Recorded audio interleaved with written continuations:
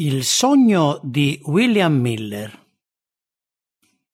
Sognai che Dio, attraverso una mano invisibile, mi avesse inviato uno scrigno ben cesellato di circa 25 centimetri per 15, fatto di ebano e incastonato di perle rare.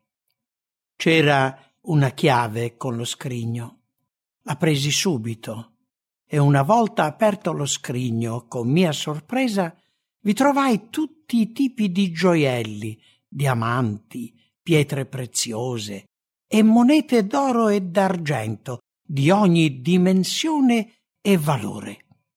Collocai in modo molto ordinato e che emanavano una luce simile a quella del sole.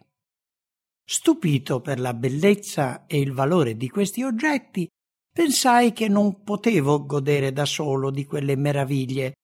Allora deposi lo scrigno sul tavolo della mia stanza e chiesi a tutti coloro che desideravano di venire ad ammirare ciò che nessun occhio umano aveva mai visto. Le persone cominciarono a entrare. All'inizio erano poche, ma ben presto diventarono una folla.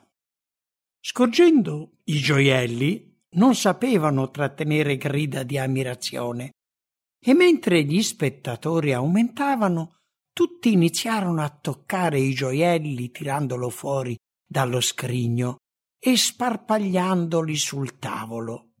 Cominciai a pensare che il proprietario mi avrebbe richiesto lo scrigno e i gioielli e se avessi permesso che si sparpagliassero non avrei più potuto riporli allo stesso posto e capii che non avrei mai potuto ripagarne il valore.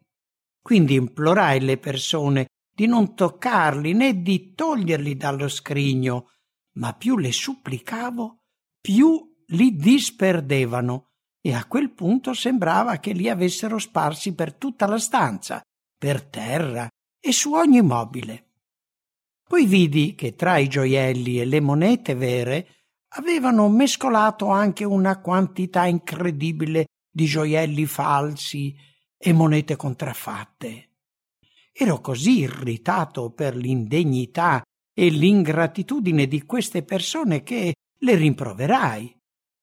Ma più le riprendevo, più mescolavano i gioielli e le monete false con quelli veri. A questo punto provai quasi una sensazione di dolore fisico e con la forza cercai di mandarle fuori, ma mentre una usciva, altre 3 entravano, portando all'interno sporcizia, trucioli, sabbia e ogni tipo di spazzatura, finché ricoprirono ogni vero gioiello, diamante e moneta. Ridussero a pezzi il mio scrigno e lo buttarono nell'immondizia. Pensai che nessuno aveva preso in considerazione il mio dolore e la mia rabbia. Completamente scoraggiato, mi misi a sedere e piansi. Mentre piangevo per questa grande perdita, mi ricordai di Dio e pregai sinceramente che mi aiutasse. Immediatamente la porta si aprì e appena le persone furono tutte uscite, un uomo entrò nella stanza. Aveva una grande scopa in mano, aprì le finestre e cominciò a spazzare via la sporcizia e l'immondizia dalla stanza. Gli gridai di fermarsi perché fra la spazzatura c'erano anche dei gioielli preziosi.